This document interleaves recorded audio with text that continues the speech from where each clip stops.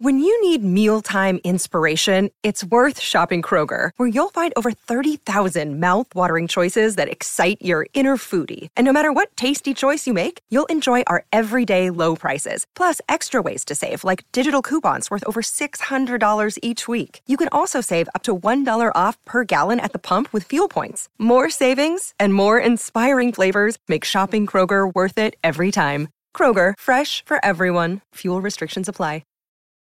Your brain needs support, and new Ollie Brainy Chews are a delightful way to take care of your cognitive health. Made with scientifically backed ingredients like Thai ginger, L-theanine, and caffeine, Brainy Chews support healthy brain function and help you find your focus, stay chill, or get energized. Be kind to your mind and get these nootropic chews at ollie.com. That's OLLY.com. These statements have not been evaluated by the Food and Drug Administration. This product is not intended to diagnose, treat, cure, or prevent any disease.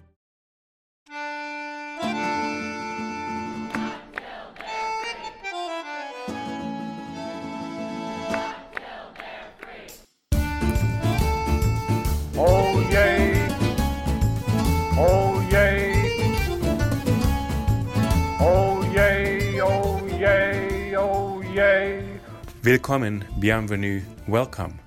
No, this is not cabaret, it's Think About It, a podcast about the power of ideas and how language can change the world, with Uli Baer. Different countries have very different approaches to regulating speech. Canada, the United States, Germany, South Africa, these are all examples of regulating speech, and especially hate speech, that differ in fundamental ways. But are these differences based on principles or on historical experience? Today, I speak with David Oppenheimer, who is a clinical professor of law at the University of California at Berkeley and the co-faculty director of the Pro Bono program, as well as the director of Berkeley's program in comparative equality and anti-discrimination law. He speaks about the way America regulates speech, the way other countries have approached this, and why this is all directly related to the question of race in our country. Welcome to Think About It. So I'm very happy to be here with Professor David Oppenheimer at the University of California School of Law. We're actually sitting here glancing down at the bay on a beautiful day. You have an enviable view from your office. Thank you. And you're a clinical professor of law and the co-faculty director of the Pro Bono program and the director of the Berkeley Comparative Equality and Anti-Discrimination Law Study Group. And since you're here kind of overlooking the campus and you're in the law school, I'm curious sort of how you make sense of the last year and a half, where national attention has been on Berkeley's campus for speech controversies. And I'm looking at your wall here also, and you have pictures of the civil rights movement, of the Loving case. Right here is a photograph, one of the great cases where miscegenation was outlawed in our nation. So you have a historical understanding and your own involvement, your own academic and legal work in anti-discrimination and equality especially, gives you perhaps a perspective on what's at stake. So I'm kind of interested how you see the last year in relation to a longer history of what's happened at Berkeley and what's happened in the country. So speech controversies have been an important part of Berkeley's history.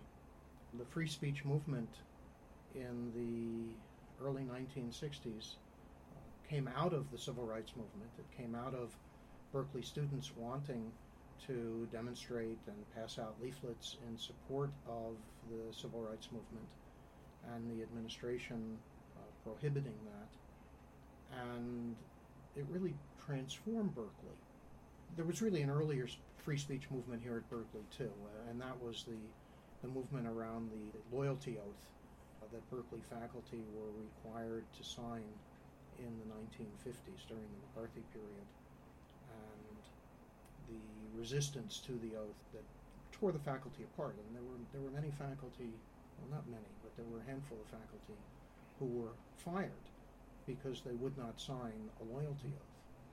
So that's part of our background too. But it's hard to define what happened in the past year and a half at Berkeley as simply a speech controversy because it has been a hate speech controversy. And hate speech falls into a special category. In the same way that the First Amendment does not attempt to prohibit extortion or assault, even in the absence of battery, or various forms of harassment, or defamation, where there is a First Amendment defense available in defamation cases, but it's a limited defense. And defamation, even though it's entirely speech, is nonetheless a civil wrong. Incitement to violence is both a civil and a criminal wrong. And in the same way, hate speech is in a special category, and it's an interesting category. I don't want to over-intellectualize it, but it's interesting in part because different Western democracies have different approaches to how they deal with the problem of hate speech. In much of Western Europe, and in particular in Germany and in France, this is a very, very different debate because they have prohibited Holocaust denial. They have prohibited newspapers from glorifying or other speakers. So they've prohibited newspapers and other speakers from glorifying the occupation. That's not quite the right word. The collaboration of the French with the Nazis during the Second World War, to the extent that people have lost their jobs and in some cases been fined, I think in at least one case gone to prison for doing so under French law. They have criminalized hate speech to the extent that a famous clothing designer a few years back was criminally charged and fined for a drunken anti-Semitic rant at a bar in the Marais district of Paris. Prohibitions on speech that are almost unimaginable in the U.S. And when I've discussed those differences with colleagues in Europe, the response has often been, you don't have the history we have. You don't have the experience of speech leading to a totalitarian government in which genocide was committed. And so you don't fear speech in the way that we do because you don't recognize the power of hate speech in the way that we do. And I think that's right. I think that our experience has been different, and we've made a decision to treat hate speech differently because we come from a different tradition. But what it ignores is that hate speech has actually been a very effective means of suppression and oppression in the United States, but primarily of Black Americans. And we as a society just don't seem to get riled up to care about the oppression of Black Americans in the same way that we would of white Americans. And so if we look at slavery and Jim Crow and the continuing oppression of Black Americans and other people of color in the U.S., it's easy to analogize to some of the horrors that we've seen in other parts of the world. But we tend not to do that. And we tend to pretty much ignore American Indians and their treatment and the genocide against American Indians. And so we get to a place where we say, well, yeah, we have a different value about hate speech than the Europeans because we have a different experience. And in part I think that's true, and in part I think that's our ignoring our own experience. what you're opening up is a really difficult, both intellectual and emotional effort, is to say that there are different histories in different countries. We don't have the same history. We don't have the history of a Holocaust or of apartheid, where South Africa, the constitution also regulates speech in different ways. We can leave aside Canada, which doesn't have the same history but has a different approach to hate speech, probably closer to a European way of regulating certain types of speech. And I think what's important is to, and I would like to hear what you think about this, none of this means they are equivalences. These are very, very distinct historical events, phenomenon, and what we're talking about is not to say the Holocaust has anything to do or is like slavery or is like the genocide of Native Americans. They are incommensurate, incomparable events that have their own dimensions. They are catastrophes of a scale that shouldn't be compared. And nonetheless, America has its own history. So in some ways, I think we're not saying there's something like the Holocaust. There's something like apartheid in this country. It's a separate, distinct thing. It's a historical event. But it doesn't influence or shape the current understanding in this country. And I would think the current understanding is the current jurisprudence, the current rulings, because there were different moments in our history, in this country's history, where we approached hate speech slightly differently. And there are moments in the history of the courts where they came closer to regulating something like group libel. It was in the early 50s, and then it sort of moved in a different direction. But in some ways, I think it's important to note this doesn't mean there's an equivalence at all. It just means they are separate things, separate events, and countries respond differently. To go back to one thing, when you think in very general terms about the European approach, includes the Canadian approach, that there's a kind of sense hate speech isn't really good for society. It doesn't contribute. It doesn't add anything. Whereas in this country, you hear it actually makes us into a more tolerant society. That was Lee Bollinger's kind of argument after Skokie in the book The Tolerant Society. He said it actually builds a kind of resilience in the public to be exposed to this, or this kind of idea. Sunlight is the best disinfectant. As long as we drive these ideas out into the open, they'll be defeated. Then you end up in Berkeley in the last 2 years, and I think the students are saying, really? So exposure to sunlight over the last 50 or 100 years hasn't really defeated anything. It seems to be coming back and back and back again. No argument has been defeated. Racism is still around. So if you go to what's the assumption in this kind of European approach, that this isn't really good to have around. This isn't really benefiting anybody in society, neither the targeted minorities nor anybody else. So first, on the question of equivalence, I think you're absolutely right. I hope what I said doesn't suggest I'm creating such an equivalence, except for South African apartheid, where we really did have a system of apartheid in the United States, and we still are suffering from the consequences of that, not only in terms of the continuing disadvantages that were caused by, not only the continuing disadvantages caused by racial discrimination in the past, but the continuing racial discrimination in our society. So I do think that looking at the South African approach makes sense in terms of better understanding our own. That said, it was easier to say of the Nazis marching in Skokie that it's better to let them march, even recognizing that it causes a certain amount of trauma to the people of Skokie. It was easier to say that when they were so marginalized.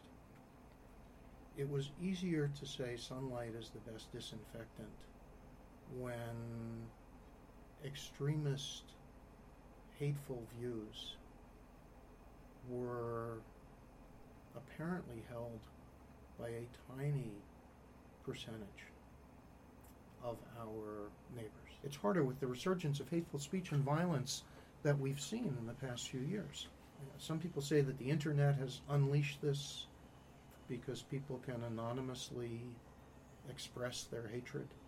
Some people say that our president has unleashed this with his constant supportive statements of hateful speech and hateful conduct. Others say that he's just a symptom, not a cause. But something has changed. It's harder to make the argument that sunlight is the best disinfectant when the disease is getting worse. So this is giving a bit of historical context. So saying Skokie is 1977, correct? So there's If you say so. So right. So there's a march by a few neo-Nazis in a little town, and there's national attention. This is national attention at that point means that it's in Time magazine, in the newspapers. President Carter actually gets kind of cornered about Skokie when it's unfolding and says, "What do you think about this?" And Carter says, as will every president after him until President Trump, "I absolutely abhor and condemn these views, but I leave the right to speak to the courts to decide." Mm-hmm. It's not a political decision, it's a legal decision. The courts will decide. He's even neutral whether the courts will decide they can or cannot march. And then every president after him until Trump will actually do something similar. George Bush, the elder, will take a position which is unusual for an American president and weigh in on a local race in Louisiana and say, David Duke should not be a politician in this country. We abhor these views. He takes a real position on these. And I think there used to be a kind of tradition, or say a practice, of defending absolute speech rights that's immediately paired with saying, but this is the strongest condemnation of the point of view being articulated here. I think what you're saying, so now we live in a world where you have the internet, you have President Trump probably equivocating or hesitating or creating equivalencies and saying there's good people on all sides, implying maybe there's something worth listening to on the other side. So this has changed. It sounds pessimistic in a way. It sounds like, oh, we're in a kind of in a bad place in this country. Is there, and this is what you said, is it a resurgence, or has the internet just exposed what's always been around that people didn't want to know about? I think a lot of people also knew about it. I think targeted minorities were not in any way surprised necessarily by this resurgence, right? Yeah, what's changed is what's become acceptable in terms of public discourse. Yeah. And that things that maybe people were saying in private, but they wouldn't say in public, or maybe they were just thinking them in private, are suddenly part of the national debate. Yeah. You know, the president has suggested in a variety of ways that we should look at black people as genetically inferior and therefore not entitled to the same rights and privileges as white people, and has suggested that people from Mexico shouldn't be eligible to be citizens because they're inferior beings, not quite human beings. Right. I don't think that's an exaggeration, although it's an interpretation. It's simply beyond what anyone could say in public discourse without people from across the political spectrum condemning until recently. Can I link this implication that some people are not innately, inherently equal to other people, which really is anathema to America in a certain way? And I'm kind of curious what you think, because your work has been on equality law, on anti-discrimination law. The country is committed to equality and has gone through a very difficult, lengthy process, including a war and over 100 years of legislation and policy making and social kind of changes, to think that equality is one of the foundational assumptions.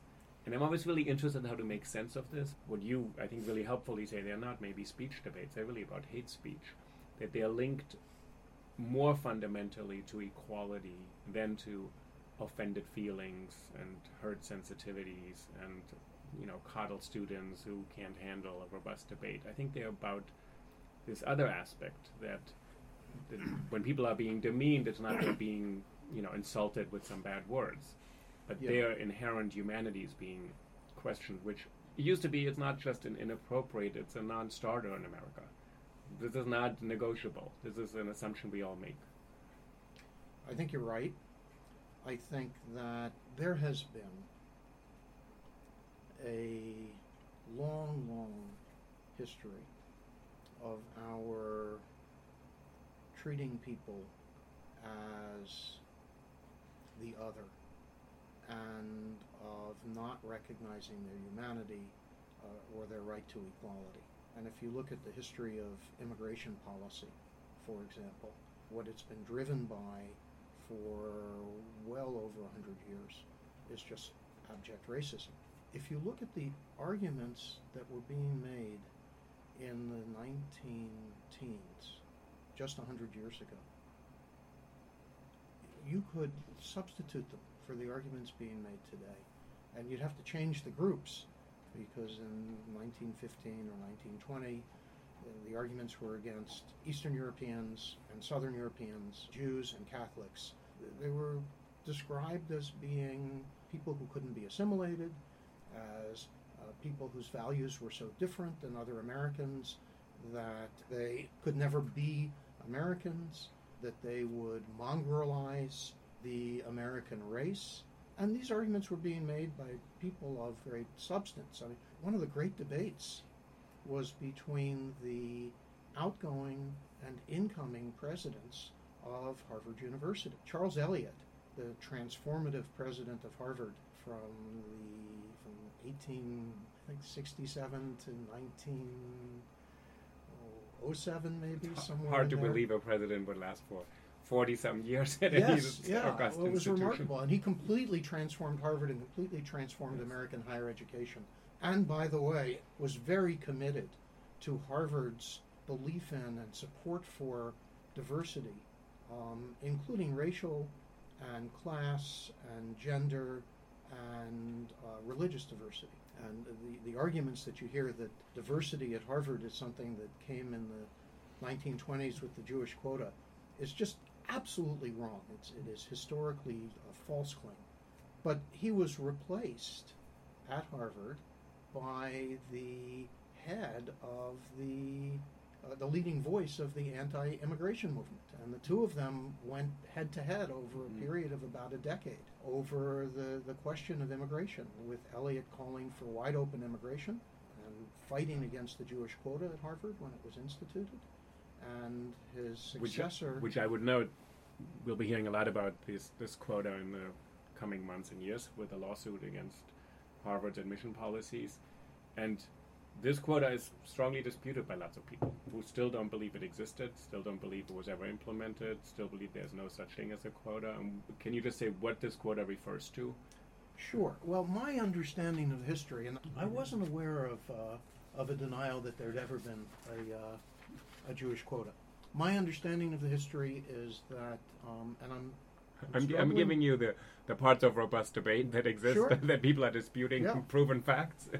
Yeah, well, I'd like to see those papers. I'm struggling to remember the name of the president who succeeded Charles Eliot. He went to the faculty and said, we're admitting too many Jewish students, and it's causing great harm to the university.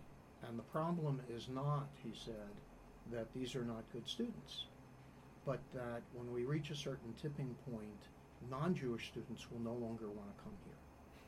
He said he analogized to what happened to resort hotels, where they had a policy of not allowing Jews to stay there. And then over time they relaxed the policy. And as soon as a certain number of Jews would start staying at the hotel, he claimed, Gentiles would stop visiting the hotel. And so he said that he feared the same thing would happen at Harvard. There was a very divided faculty. And there were a series of votes and a series of manipulations.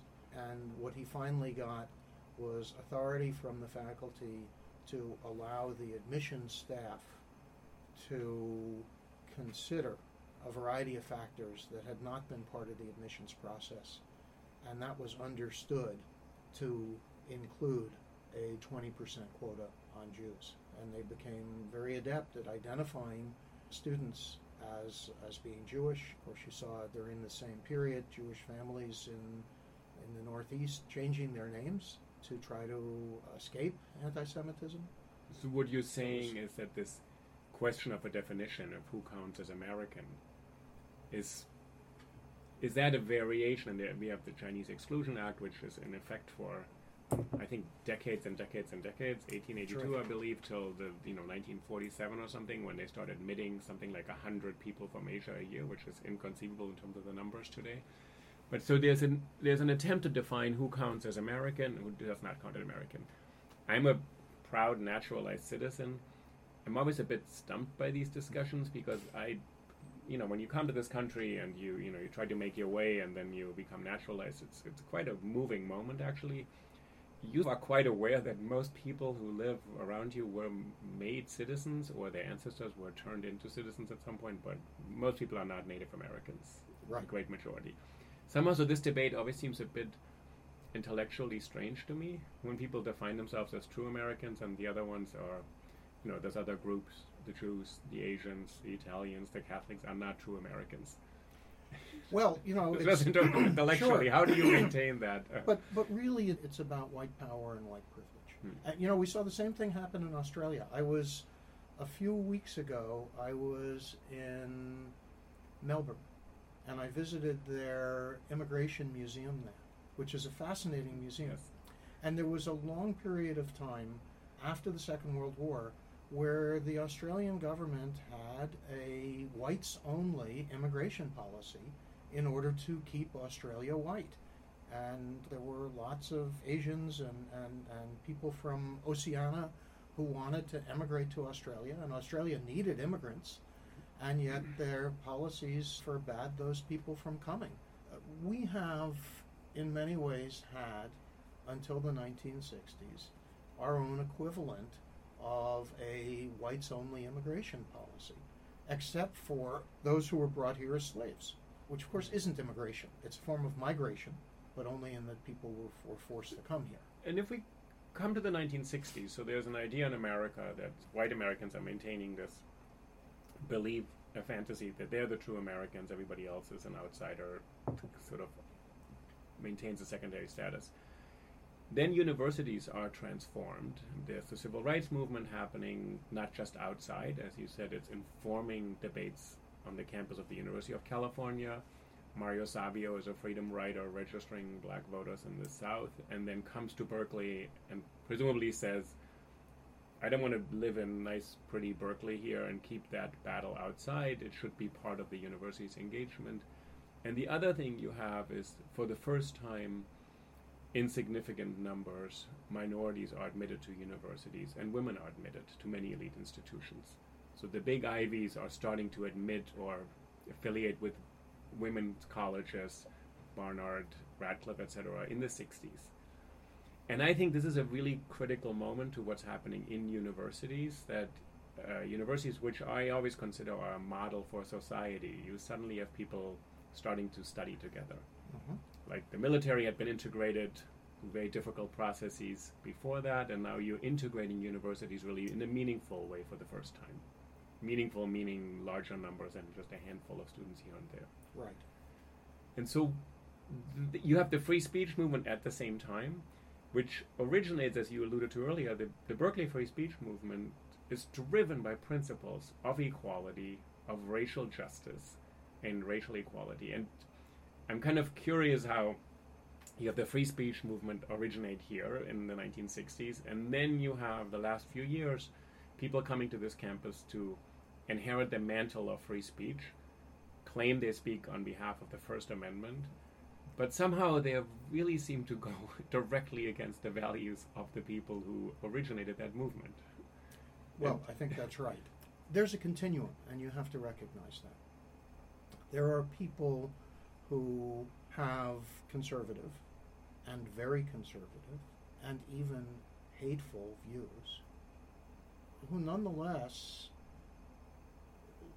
deport themselves in a way that I think it is appropriate for the university to help provide them an opportunity to speak to our students and other members of our community. And even though most of us may disagree with them, this should be a place where they can speak and be heard. And then you have people who really want to come here in order to disrupt the institution because they don't believe in our values, including our values of free speech, who would like to see us become a place in which violence is endemic, in which minority group members are unwelcome or feel endangered, are endangered, to be a place where we spend most of our money not on libraries and on faculty and staff, but on police protection. There are people who would like to destroy the university by making it a place of unmitigated violence in which all of our resources are aimed simply at protecting life. I don't think they have a right to do that, either under the First Amendment or under any social contract. And I want to be careful. I think we need to be careful to distinguish them from those whose views we don't like, but who have a viewpoint and who have a wish to deliver what is essentially political speech. While we can certainly regulate the time, place, and manner in which they do so, I think it's a mistake to say they're not welcome here. So you're putting your finger on this, the very difficult issue where people would say, well, where do you draw a line, and who are you to draw the line? Shouldn't the line be something that, since we're all fallible, you may draw the line today like this? Professor Oppenheimer says these people are within the pale of discussion, but this one person here is beyond the pale, for the reasons you just articulated. When you walk into this building right here, Old Hall, the law school, there's a sign on the door that says, no loud noise, no deliberate disruption. Anybody who disrupts a classroom discussion will immediately be expelled and escorted out of the building. There are guidelines when you enter the building that you have to adhere to. That's So correct. you're saying the university has larger guidelines that are there's a community of robust debate, difficult exchange with views that we strongly disagree with, but if it crosses a line into something else. And what if someone were to say, well, who are you to decide? That shouldn't we just let it all run its course, see what happens? The morning after, wake up and see, well, this didn't go so well, so we spend, maybe $700,000 or more dollars we could have spent on other programs. But it really wasn't up to us to decide in advance. I don't understand why we as a community, which is essentially the faculty, but taking account of our students and our staff. The faculty are charged with the administration of the university. We make decisions all the time about what we teach and what we don't teach, both the courses we teach and the way in which we teach them. We make decisions all the time about who we hire to join our faculty and who we don't. We make decisions all the time about who we admit as students. All of these are hard decisions. I spent a few years as the chair of the admissions committee, and one of the things that I found myself saying to incoming students is, all of you who are here, were easy choices. You all represent the easy decisions. We read your files and we said, we want them to be part of this institution because of the enormous talent they bring and the experiences they bring and their success in many endeavors, their success in college and their success in the world. The hard decisions were the students, the applicants who we said no to, who we would have loved to have admitted as well, and we just didn't have room for everyone. So, and tenure votes can be excruciatingly painful, difficult decisions. And often include, actually, very strong disagreement, and people even in some cases will be tenured and you disagree with just about everything they say, but you respect their quality of scholarship and research, etc. Sure. Yeah. And, when we have colleagues who say things, offer legal opinions, with which many of us disagree. My colleague, John Yu, who was the reason that we had to post those signs about disrupting classes, because after he returned here from working in the Bush administration, where he had written a legal memo that was understood to give the legal foundation for the authorization of waterboarding and other forms of torture, There were many students, there were some faculty, there were many outsiders who felt that he should be drummed out of the university.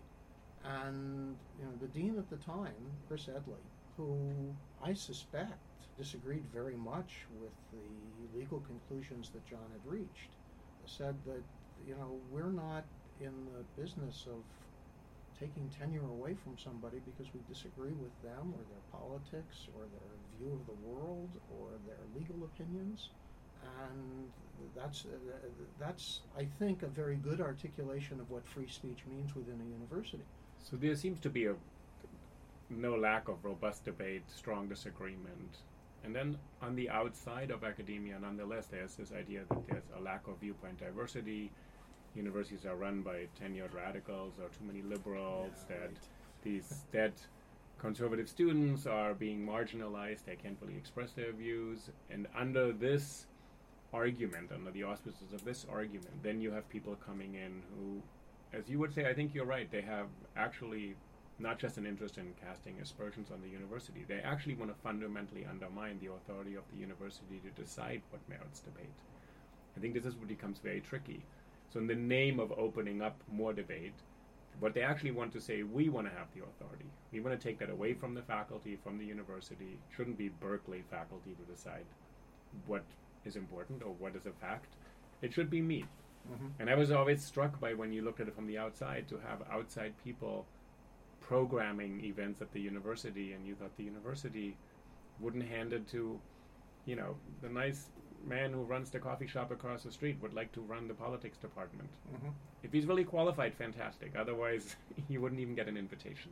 What's being negotiated seems to be a larger kind of question of what constitutes the truth, or who is the arbiter of the truth in our society. And I think this is linked to what we're going through in the country as a whole, that established truths are being disputed, known facts are being disputed, expertise is being dismissed as elitist. So how does the university get this right again? Because it seemed to me that we've lived through a year and a half where people just responded for a while and saying, well, the First Amendment. Mm-hmm. As if that answered this question, which right. I'm not positive. I think what we've seen, it doesn't fully answer it. I think there's been incredibly smart work on it, but I think just saying the First Amendment does not answer this more difficult question of what is the role of the university in society. So, again, I think that we have to have time, place, and manner restrictions where outsiders can come and address us. We want to welcome as many different points of view as possible. That's part of the strength of the university. The suggestion, by the way, that the university is run by some kind of liberal cabal, it's just not so. And it may be that university faculties are to the left of the mainstream in America to some extent, although I think that moderate and conservative voices are well represented. And I also think it may reflect who wants to be a university professor. Among those who have earned the terminal degree, typically the PhD, although sometimes in professional schools like this it's the JD, the Juris Doctor, or in a medical school, the MD. But people who have earned that degree and then have options in terms of what they want to do with their lives.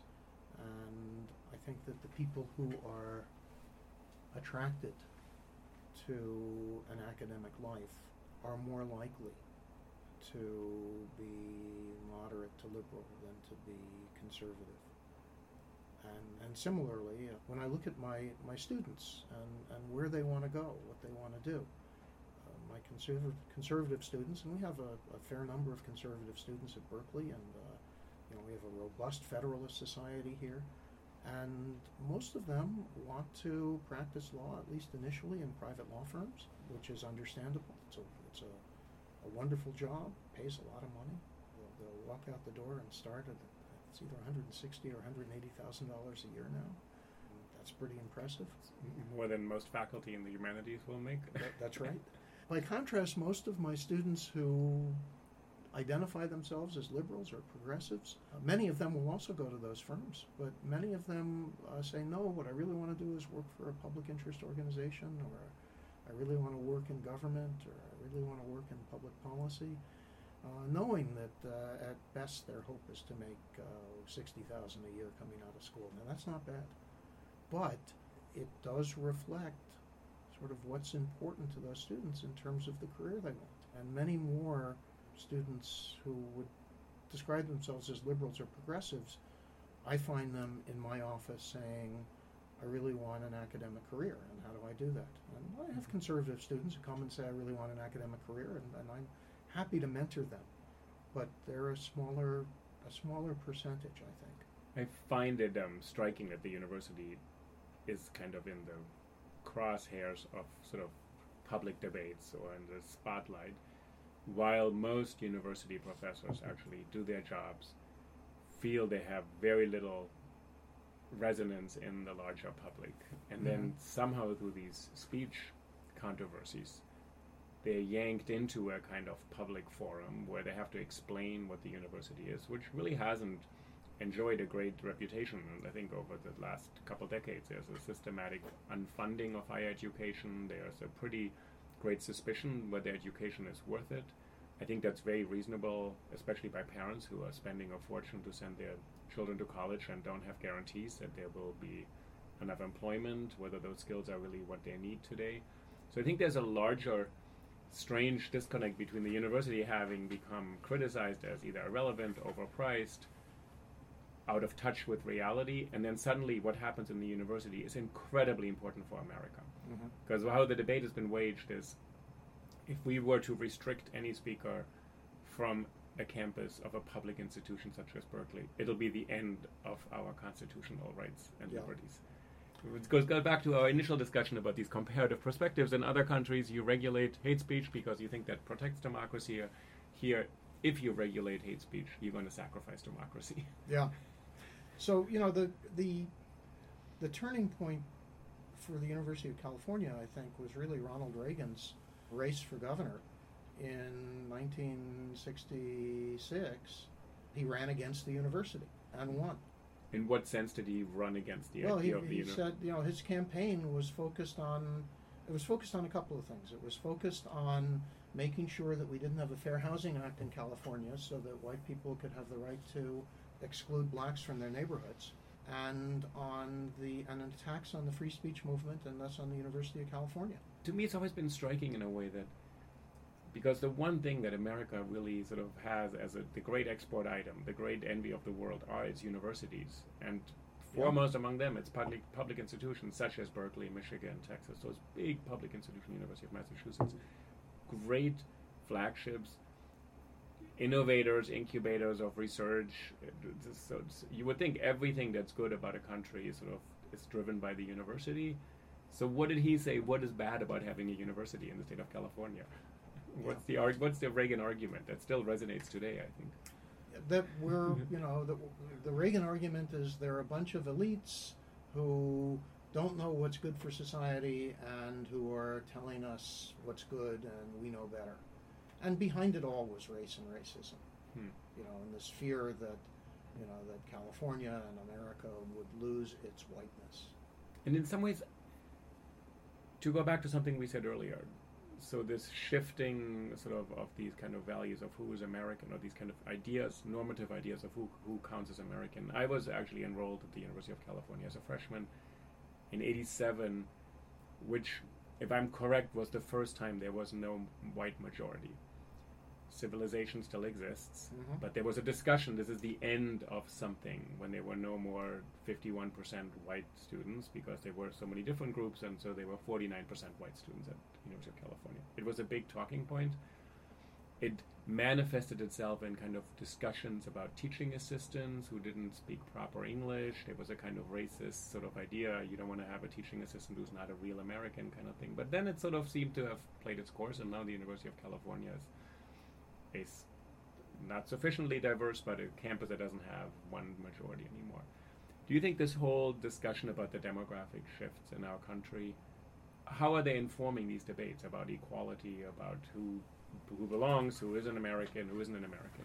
Yeah, well, I think it's what's driving the right. And I think that's why you see such a focus on immigration policy and trying to denaturalize naturalized citizens and trying to reduce the number of people coming from outside the United States to emigrate here, with the exception, I think the president said, of Norwegians. We need more Norwegians. And the First Lady's family, I presume. So Slovenia, Melania Trump's family yes. actually also became citizens recently. They celebrated their chain migration. We are becoming a country in which people have lots of different racial and ethnic identities. To some extent, a sense of self-identity, and to some extent, a sense of identity imposed by others. And to those white Americans for whom the last generation has been a series of economic disappointments, it's easy to blame minorities for those shifts. Now, that's just a continuation of what's always been true. White racism against the other, against blacks, against immigrants. There's a wonderful book called How the Irish Became White that, among other things, talks about how when Irish Catholic immigrants started coming to the United States, they were not viewed as white people. And that was partly because many of them felt a sense of solidarity with black people in the South who were just on the verge of a civil war that liberated them from slavery. But I think that's what's driving the right. And you hear, "You will not replace us, Jews will not replace us." This is the fundamental motivation, and and our president shares it and drives it.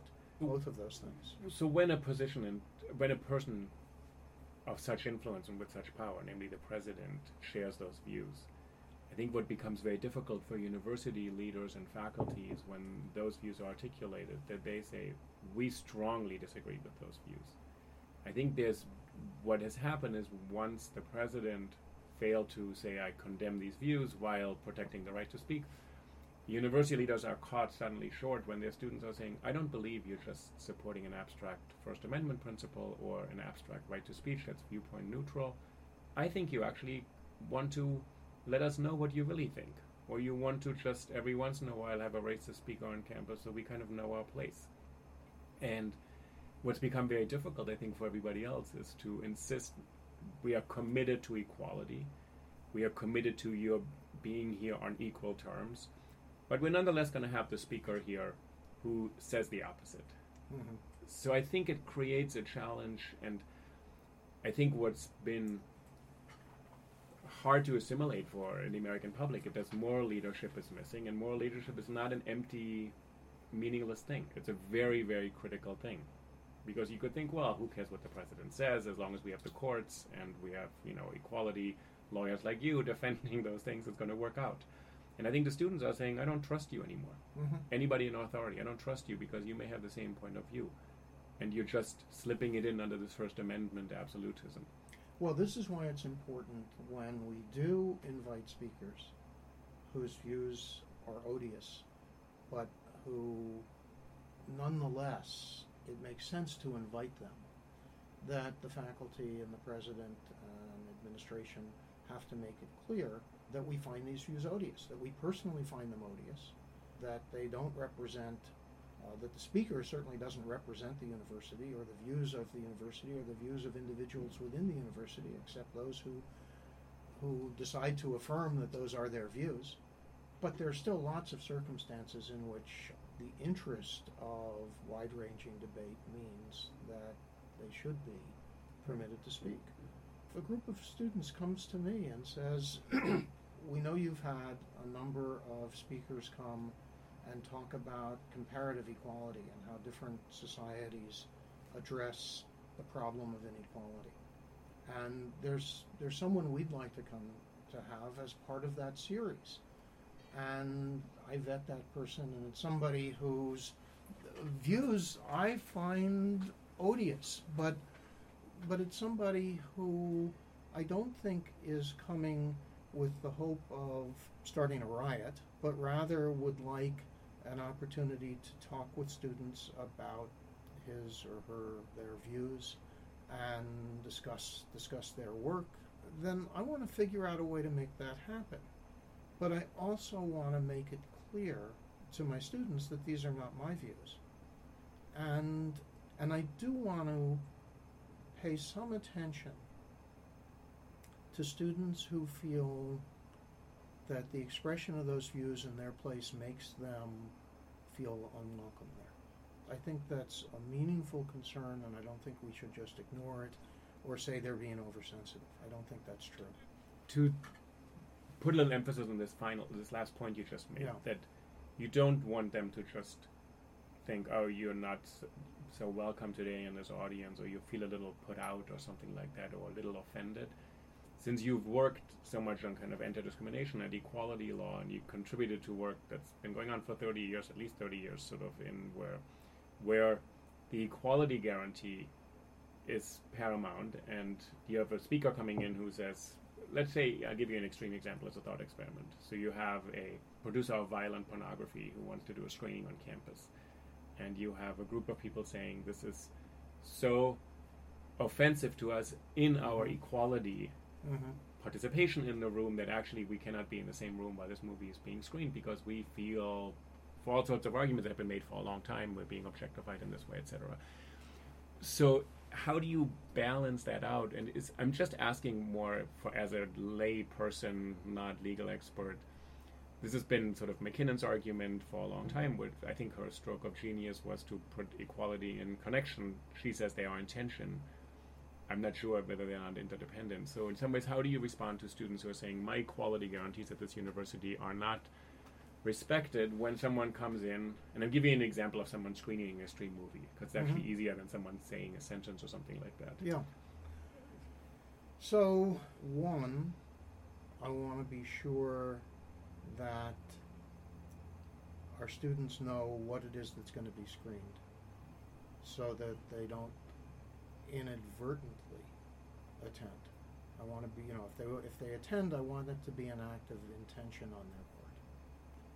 Two, I want to create a forum in which those who object can be heard, and to make sure that the screening doesn't go unrebutted. But with those restrictions, and then with the obvious restrictions, you can't say, oh, well, I see you have a class at 10 a.m. in room 100 on Tuesdays, but I've decided I want to use that space to screen a violent video, so I'm taking it. And this is when we, time, place, and manner, Right. And that there are students who are asking for this. In other words, it's not just that an outsider contacts me. And I would say students asking for it, and then would you say, what is the educational benefit or purpose? Because there are lots of things in the world that we can watch and screen and talk about, but it would be connected, when you say rebuttal, to an educational purpose. That's we right. would learn something from the screening, because I teach photography, so I teach documentary and witnessing photography, so there are a pretty good number of photographies of atrocities, and actually videos even, that we have, historical documents. And I actually don't put those up, which also has changed. There used to be tiny little photographs, half an inch by 2 inches, one copy in a museum that someone smuggled out that you could look at once. And now they're on a 6 by 8 foot PowerPoint, and you can put them up for an hour and a half, and your class has to look at them. Yeah. This does not actually have a good educational outcome. Right. It silences people. It positions them in relation to the image in the wrong ways. And in some ways, I think what you're saying is you would need a kind of educational framing of this. And the framing is critical. And if there's no framing, if someone just comes in and says, I'm going to screen this movie to shock the audience, you lose the entire purpose of what the educational point is. I think that's right. And that's... Yeah. And look, there's certainly... I assume if you teach a course on documentary film that you include, I'm blanking on the name of the film, but the film that was done in part at the 1936 Olympics by the German Oh, filmmaker. Yeah, Olympiad or Triumph of the Will. Triumph of the Will, Leni right. Riefenstahl, Triumph of the Will, or Olympiad. The documentary on the Olympics, which Yeah. which my colleagues, Eyal Peretz and Shelley Rice, have forced me to watch because I never wanted to see them. Mhm. But you frame it in the proper way and say, what is she doing? Which has led to the aesthetics of Calvin Klein ads today, and we all live with those images today. That's right. Yeah, there's a wonderful play about her. Or Leni Riefenstahl, Yeah. really. Yeah, that I saw last year here in Berkeley. And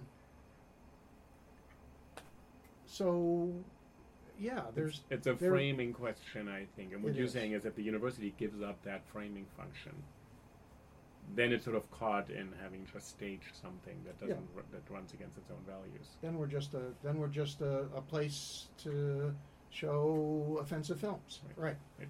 I was Of gonna which there are ask- now plenty of places, by the way. You know, it's not that there's no access. There's the internet, yeah. That's right. and And despite the recent moves by the private companies that control the internet, control content on the internet, I don't think we're at any risk that hate speech is going to disappear from the internet. Right, and the question, that's a good place to end. What would happen if hate speech were less available in this country?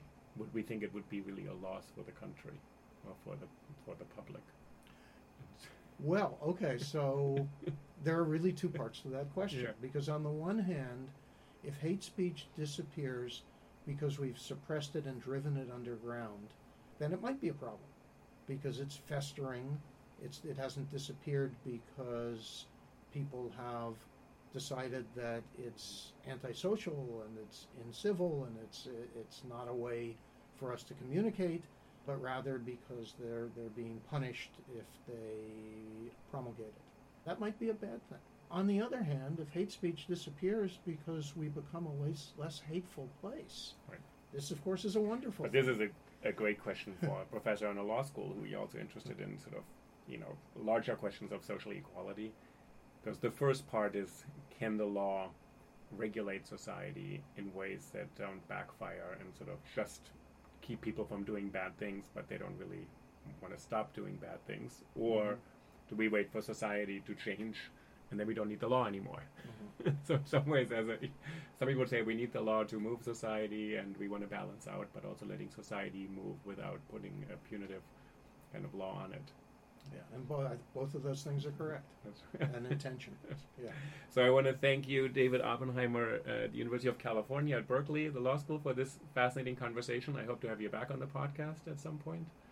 Well, thank you. It was really interesting to meet you and to read some of your work and have this discussion with you. And So thanks for joining the podcast today. you're very welcome.